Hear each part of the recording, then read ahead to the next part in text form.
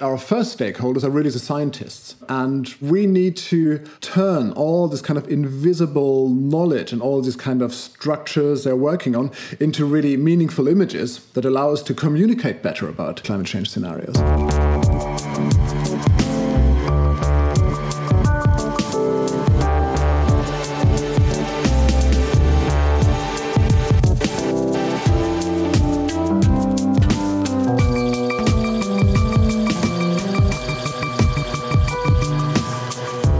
Hi everyone, welcome to a new episode of Data Stories. My name is Moritz Stefana and I'm an independent designer of data visualizations.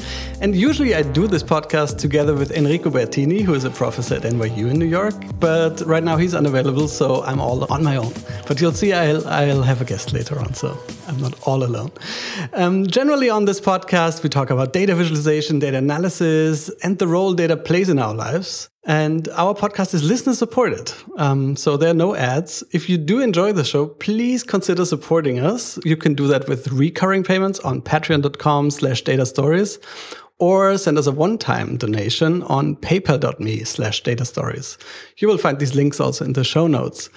And a little quick announcement before we start. So this episode will be talking a lot about the relation of design and science. And if this is a topic you would like to learn more about or that you're interested in, I have some good news because I will be teaching a one-day training course on data visualization for scientists.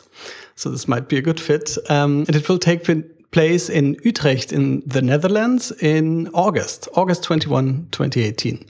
And I know it's a bit tight. Maybe when we publish the episode, you'll only have a few weeks to decide, but I can really recommend taking part. It will be organized by Graphic Hunters. They have a great training program around data visualization in general. We will, of course, put the link again in the show notes. And just as a note, I often do workshops inside large organizations, also in research. But I do these public ones where everybody can take part, actually quite rarely. So if you are interested, make sure to grab a ticket just in case. Anyways, enough self-promotion. Let's get started with the actual topic. The topic for today is one that's very close to my heart, and I'm really happy that we finally get to talk about it. It's about visualizing future climate scenarios. And I have an expert here with me, Professor Boris Müller. Hi, Boris. Hi, Moritz. Boris, can you briefly introduce yourself for the listeners who might not know you? Okay, sure. I'm Boris Müller, professor for interface and interaction design at the University of Applied Sciences here in Potsdam. And I also run an interesting small research lab together with my colleague, Professor Marianne Dirk. The lab is called Urban Complexity Lab. And while we look at a lot of urban data and urban data visualizations, we also kind of spread out into different areas. And one of them is collaboration with scientists and now specifically visualization of climate change and climate scenarios. Right, and this is a great opportunity to have you on. We wanted to have you on for a long time because we should also mention Boris and I have been long-time friends and acquaintances because he has been a long-time mentor of mine and was in fact the supervisor of my master's thesis by now over 10 years ago. Oh, God. And, yeah. 10 years ago, I can't believe it. Yeah, so we go back a long time, and I'm especially happy to have you on now. And Marianne Dirk, we also had on the show also a couple of years ago to talk about his notion of information flaneurism, which was a great episode as well. So you might want to check that one out too. So yeah, with Boris, we could talk about a lot of things, data visualization in general, interaction design, interface design. But what today we're mostly curious about is the Census project, which deals with visualizing future climate scenarios. So Boris, can you tell us a bit about the Census project? What's the overall goal? Who's involved? And what is your team's role? Mm-hmm. The Census project is it's a fairly large European research project that started last year. The partners involved are the Potsdam Institute for Climate Impact Research, the International Institute for Applied System Analysis in Vienna, the Stockholm Environment Institute, and the Wageningen University in the Netherlands. So it's a really high-profile, really interesting consortium and really good bunch of people. The overall aim of the Census project is to make climate change scenarios more accessible, understandable, and actionable. And it's important to point out the project is not directly about visualizing climate change, but about visualizing climate change scenarios. And now probably everyone is wondering kind of what are climate change scenarios. And this is actually a fairly complex subject matter. And I can already say that about half of our time, of our design time, goes into explaining what climate change scenarios are. And the other half of our design work goes into explaining what you can do with them. Yeah, okay. So that's quite a common situation for designers, that a lot of the time goes into actually finding the right question and formulation for the problem before you can even start coming up with solutions, right? So maybe paddling back a bit. So, I mean, we've all seen a lot of visualizations indicating climate change, like the temperature anomalies, the hockey stick curve, the Arctic ice extent. There's a lot of creativity also going on in reinterpreting these data sets showing climate change in different ways, because many people think this is the main problem to solve first, is like to create awareness that climate change is real, right? So, but how does now visualizing climate scenarios relate to these images of climate change that we're all familiar with by now? Yeah.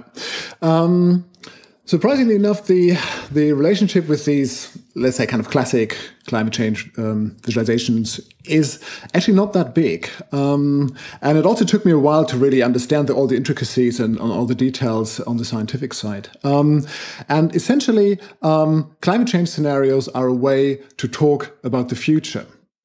And it's actually...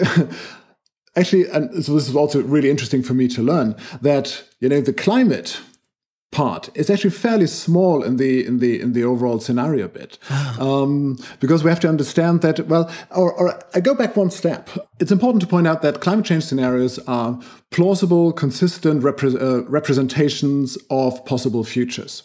So they're not just kind of extensions of today, but the scientists use socioeconomic models to really model our current society, basically. And these scenarios produce then lots of data for key indicators like GDP, emissions, energy use, land use, and so on and so on and so on for the next 100 years. Oh, wow. So it's very much about really understanding our society and understanding how economies work, and then understanding the impact that the economy has on the climate, and modeling all that, and, you know, putting, you know, different input data in and getting different input data out. But it's really all about the future, and there are very, very consistent, very, very large models. So PIC, for example, is one of the largest supercomputers in Germany, and they use it to calculate these climate scenarios. So the idea is really to understand how the whole world will develop given different amounts of climate change, or different like extremities of climate change. Could you say that? I always like to say that climate scenarios are big what-if machines. And in a way, they describe possible futures depending on how we will behave now in the next 5 years or in the next 50 years. So it's very important. Climate scenarios are not used to convince someone that global warming is happening. You know, we know that global warming is happening. And so it's more about describing possible futures where global warming will have a big effect on our everyday lives. So to point out, I mean, global warming will happen, and the only thing we can do in the future is either to mitigate the effects of climate change or to adapt to this completely new world. So in a way, the climate change scenarios are tools that allow us to map out and describe different futures.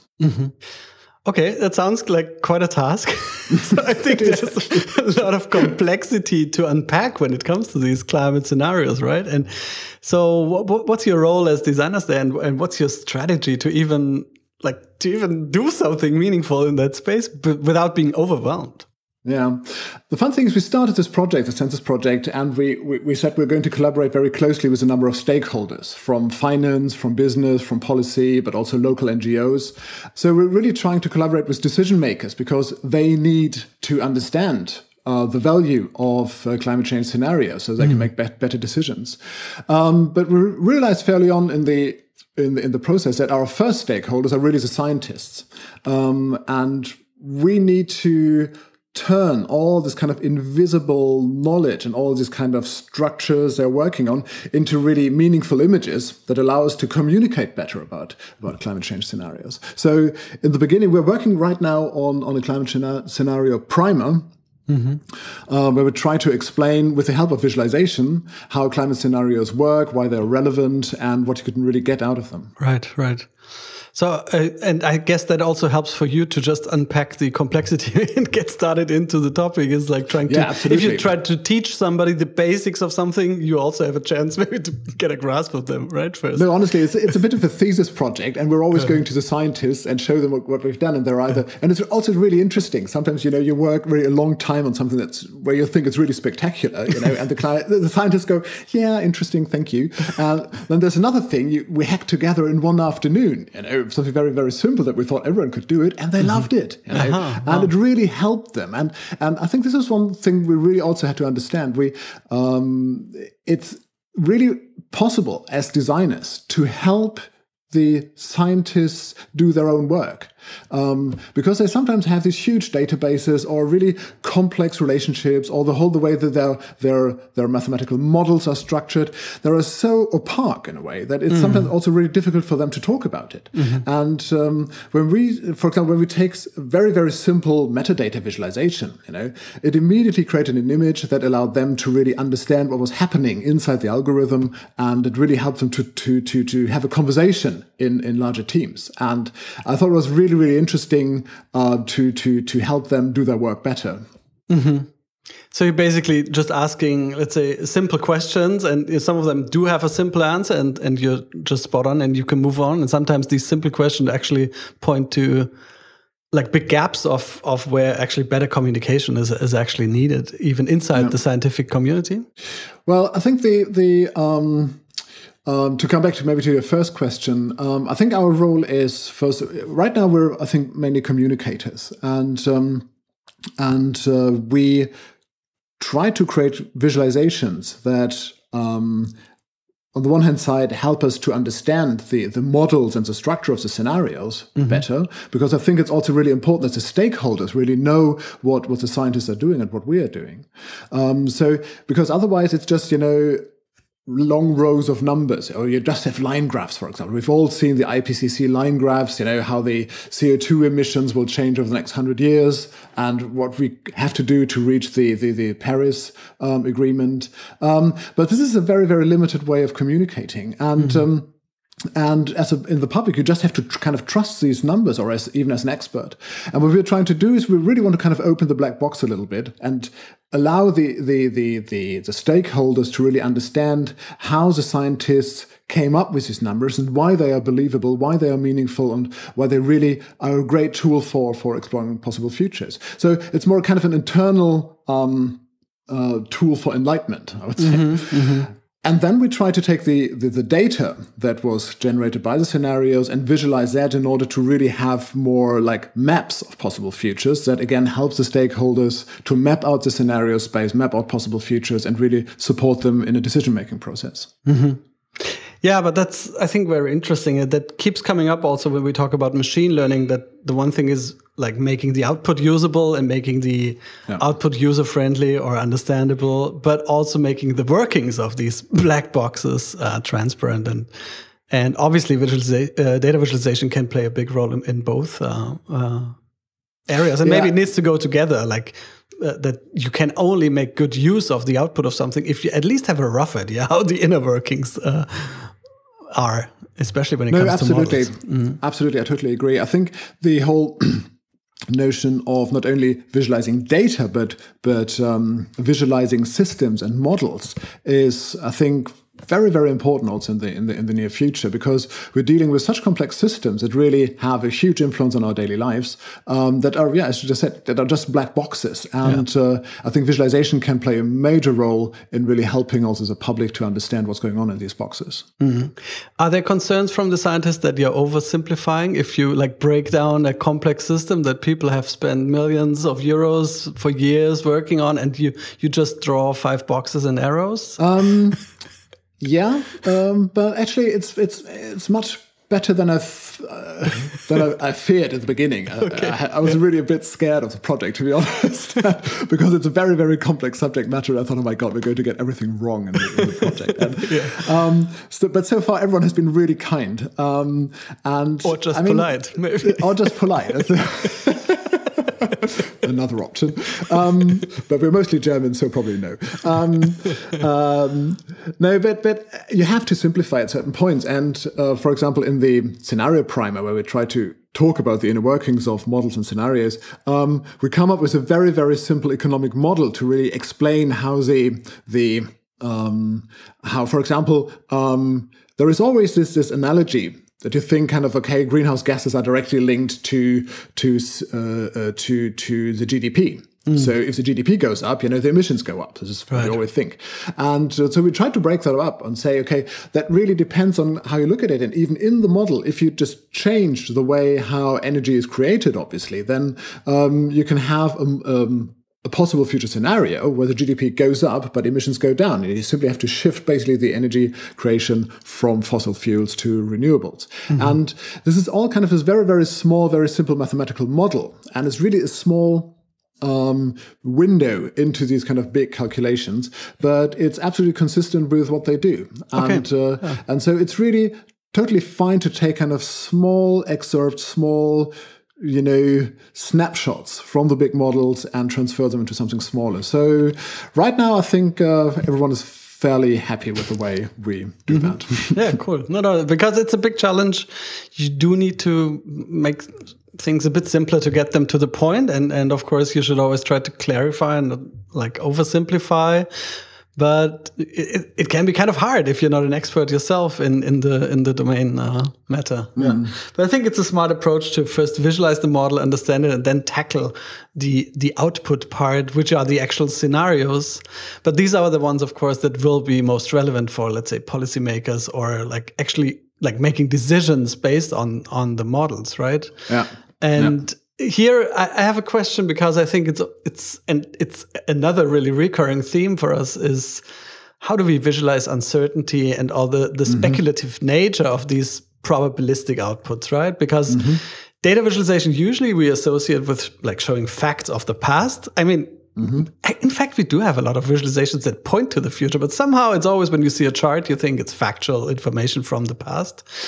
And so there's always this aura of, a past measurement, objectivity around anything that looks sciencey to some degree. And these are often the charts that look sciencey, right?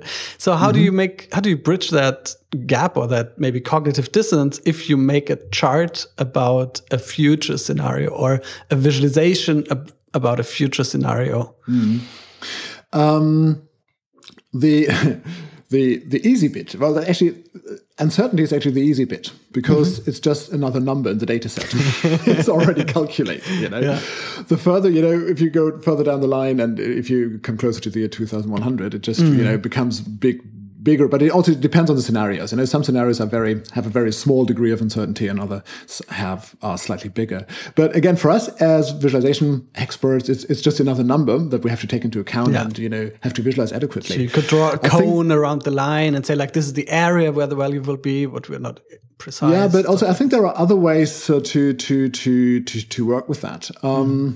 And we're currently exploring kind of also different ways to represent that. But again, it's kind of funny because it seems such a big challenge, but in the end, it's just an additional layer actually of because we do have the numbers. It's not something we have to speculate where the uncertainty is. We know exactly where the uncertainty is. Yeah, but isn't there also this unknowns problem in the sense that even this uncertainty is speculative to some degree because there are certain assumptions that go into the calculation of that uncertainty number again, right? And in the end, it's just speculating about the future. I mean, some speculations are better than others, but still, it's a speculation. Yeah, and for example, there's one thing where, for example, the scientists always get a bit annoyed if we use terms like, forecast or prediction, because the scenarios are not.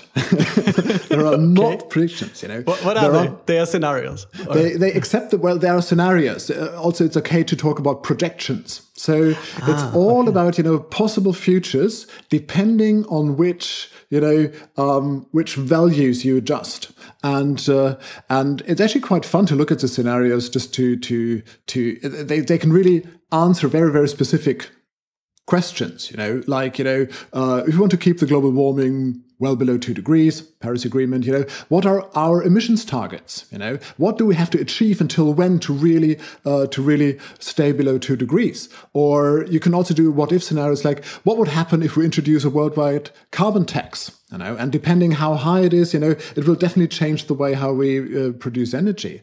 But also really fun question, or really almost weird questions from the finance stakeholders. Obviously, they're looking for investment opportunities in a low carbon world. You know, they want to know kind of where should we invest money, because we all know that Shell and Exxon and so on.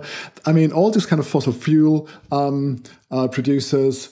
Well, they're not going to be here forever. So they're really keen on finding investment opportunities. And I think it's a very, very interesting way to look at that. And these scenarios give you actually good answers for investment opportunities. So again, kind of it's a different way of looking at the future. And also to come back maybe to a question about the visualizing uncertainty and being kind of how do we visualize. It is really interesting that we're dealing with kind of two different levels of visualization. The one is really more data visualization, where we want to show kind of how the numbers will evolve over the next 100 years. But also, in what kind of worlds are we going to end up? So it's very much also, there's also a slight, you know, science fiction angle to it, because literally science fiction angle to it. And also the scientists usually try to show stock images, you know, for a more techno-ecological future or more fossil fuel-driven future and so on. And obviously they're taking image material, you know, stock photos from today. And this is also part of the project where we want to look into, because we think it's also really interesting kind of what kind of image material can you use to talk about the futures, and how does it also feed back into the visualizations, you know? How do they look like, and how can you represent a possible future in them? To actually get a feeling how it would be like to live in that world, because I think that's also hard to see just from a line chart going up or down. To actually envision how that would play out in reality, right? Like, yeah, it's fascinating. I'm really, really curious, like, about the outputs. I know you're just in the middle of developing something, but I hear you will have something available in fall, maybe, that people can play with, or that will be at least a first version online, hopefully. And if so, we will link to it, like, from the show notes, so you might come back to the blog post and just see it there. That would be great. And but I think the approach of first making the model transparent is a very interesting and a very good one. And maybe you're right, and then the visualization part sort of solves itself more or less, or it doesn't have to be super fancy, because then more focus is on these conceptual relationships of all these different players and forces, and understanding this part really well. Yeah. Interesting. So I also wanted to talk a bit generally about like design and science collaborations. You have a lot of experience there. I also, dabble in the world of science communications from time to time. And so I think it's a fascinating topic. It's one that we're both always keep being drawn back to, but also have our frustrations with. It's a challenging field, at least. And you also wrote 2 or 3 Medium articles that's right. around this topic, right? So the first one is called Bringing Design to Science.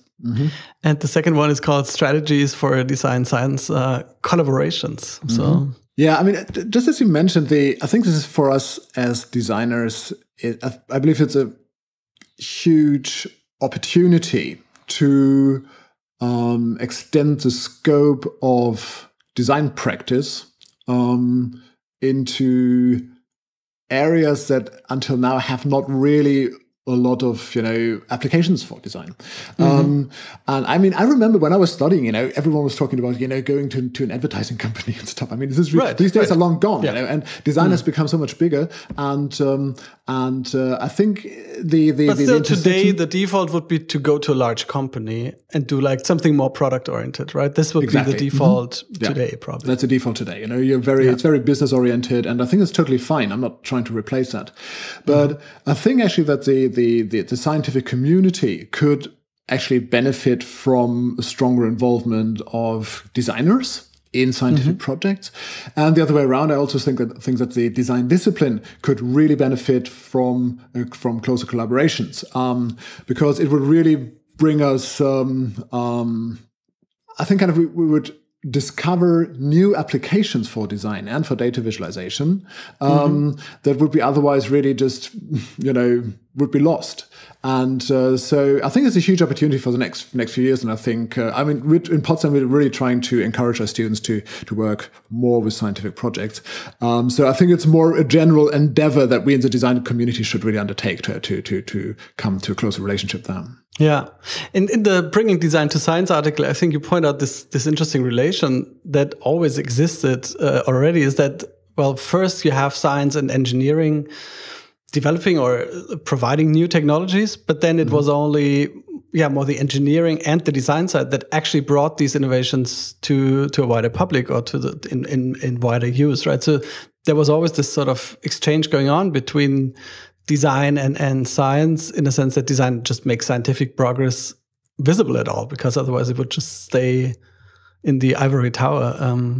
And this is basically also since the start of design, like even when it was much more product design oriented, the basic flow of information in many cases, right? Yeah, but also, I mean, the communities work like that. I mean, 50 years ago, it was really also much more difficult to everything was much more structured, I would say. You had your scientific communities, you would get papers published, you would maybe get in touch, an engineering company would maybe pick up on that, create a product, and at the very end, you might involve a designer. And I think nowadays it's much more fluid, and it's much easier to be involved in a scientific project as a designer. And I believe you can have very different roles as a designer in a scientific project. I always refer to a really great document from the Royal Society from 1985 called the Public Understanding of Science. And in this document, the authors make very, very clear that the scientists have an obligation to really tell the public about their work and try to really explain their work to the public. And you can say really that not much really has happened since then. I mean, it's quite a while ago. But I think that the general just really, it still holds. And I think it has even become more relevant nowadays. And as I said before, I think the role of designers in a scientific project can be very, very different. You can be just communicators. Your role can just be dissemination. And even that would be, I think, a great challenge and a really great opportunity to start at the very end of the scientific. This is often how people also see the role of designers in science, is like the communicator part or the to a general audience communication part. Right? Exactly. And but I think there are more roles also possible. And this is one of the things that we've also realized in the Census Project when we really work closely with the scientists, that we sometimes we've created small tools that allowed the scientists to visualize their data, visualize just metadata relations. And they could immediately build on that. And they really loved it. And they used it for their own scientific work. So it's really about designing scientific tools. And actually do interventions in their own research process. Yeah, absolutely. Ideally, And the tools, I mean, nowadays everything is software, basically. So as interface designers, as data visualizers, we have a great opportunity there to really build good tools. I mean, there are usually not tools for the public. They're not tools that will be, reproduced a million times or like Microsoft Word, but still to create good tools, good interactive tools that show data, visualize this data, that allow them to work with data, can really help the scientific process. Yeah. And what do you think works best? Is it good to actually like work in the same lab like every day, or is it good to have separate teams and just meet on a regular basis? What's your, or does it depend? I mean, or do you have experiences like that one way would work better than the other? I think there are different models to do that. And certainly a very successful one is just embedding a designer in a scientific team. Can be sometimes really hard for the designer, but on the other hand, nowadays a lot of scientific teams are very multidisciplinary. I mean, you have sometimes, a computer science different guy backgrounds in a genetics lab, and so you always have to work in these interdisciplinary teams. The danger is a bit they might be isolated, right? So they have no actual design peers, but they're always the design part of everything. Yeah, and it's more difficult to develop your own agenda. Right. The great thing about for the Census project, again, kind of we're a full partner, and actually we're one of the largest partner in the project. So we can really also develop our own agenda. What does us interest as designers in this process? And so I think embedding is great for the scientists, but not necessarily great for the design community. So I think also these kind of large scale projects where you're kind of one of equal partners is also a great way to really bring that forward. Yeah. Do you think design should also be more scientific, like more evidence-based, or like rely less on alchemy and black art? Quite the opposite, actually. This is I can see you read my article. That's an unpopular opinion. The easy answer would have been, of course. No! You don't like easy definitely answers. not. Definitely not. And to be honest, I mean, I really believe what the scientists expect from the designers is not a scientific approach to design. Oh, yeah. This is rubbish. Good point, actually. No, they don't want. They have that. They don't need us for that. So what they expect is really the ability to translate the scientific thinking, the scientific data, scientific methodology in interfaces and data visualizations and in artifacts that allow them to communicate or to have an academic debate. So to answer your question, no, design should not be more scientific. I like that. Yeah, but you're absolutely right. And I think you also even have an article on the value of intuition. And intuition is one of these terms that is has such a bad rap, but it's such a cool thing. And so we'll link to that one too. So we'll have to wrap it up. Unfortunately, I'm really curious to see what's coming out of the project. Thanks so much already for explaining your approach there. And there's, I think, lots of really interesting pointers there. And we'll be curious to see what comes out of it. And I hope we can make some progress on that climate change thing. Yeah, me too. That would be good. No, but thanks for having me. It was really good talking to you. So I'm also looking forward on the results. Yeah. Fingers crossed. Thanks so much, Boris. Okay, Moritz, take care. Bye. Bye-bye. Hey folks, thanks for listening to Data Stories again. Before you leave, a few last notes. This show is now completely crowdfunded. So you can support us by going on Patreon. That's patreon.com/datastories. And if you can spend a couple of minutes rating us on iTunes, that would be extremely helpful for the show. And here's also some information on the many ways you can get news directly from us. We're, of course, on Twitter at twitter.com/datastories. We have a Facebook page at facebook.com/datastoriespodcast, all in one word. And we also have a Slack channel where you can chat with us directly. And to sign up, you can go to our homepage, datastory.es, and there is a button at the bottom of the page. And we also have an email newsletter. So if you want to get news directly into your inbox and be notified whenever we publish an episode, you can go to our own page, datastory.es, and look for the link you find at the bottom in the footer. So one last thing we want to tell you is that we love to get in touch with our listeners, especially if you want to suggest a way to improve the show or amazing people you want us to invite or even projects you want us to talk about. Yeah, absolutely. And don't hesitate to get in touch with us. It's always a great thing to hear from you. So see you next time, and thanks for listening to Data Stories.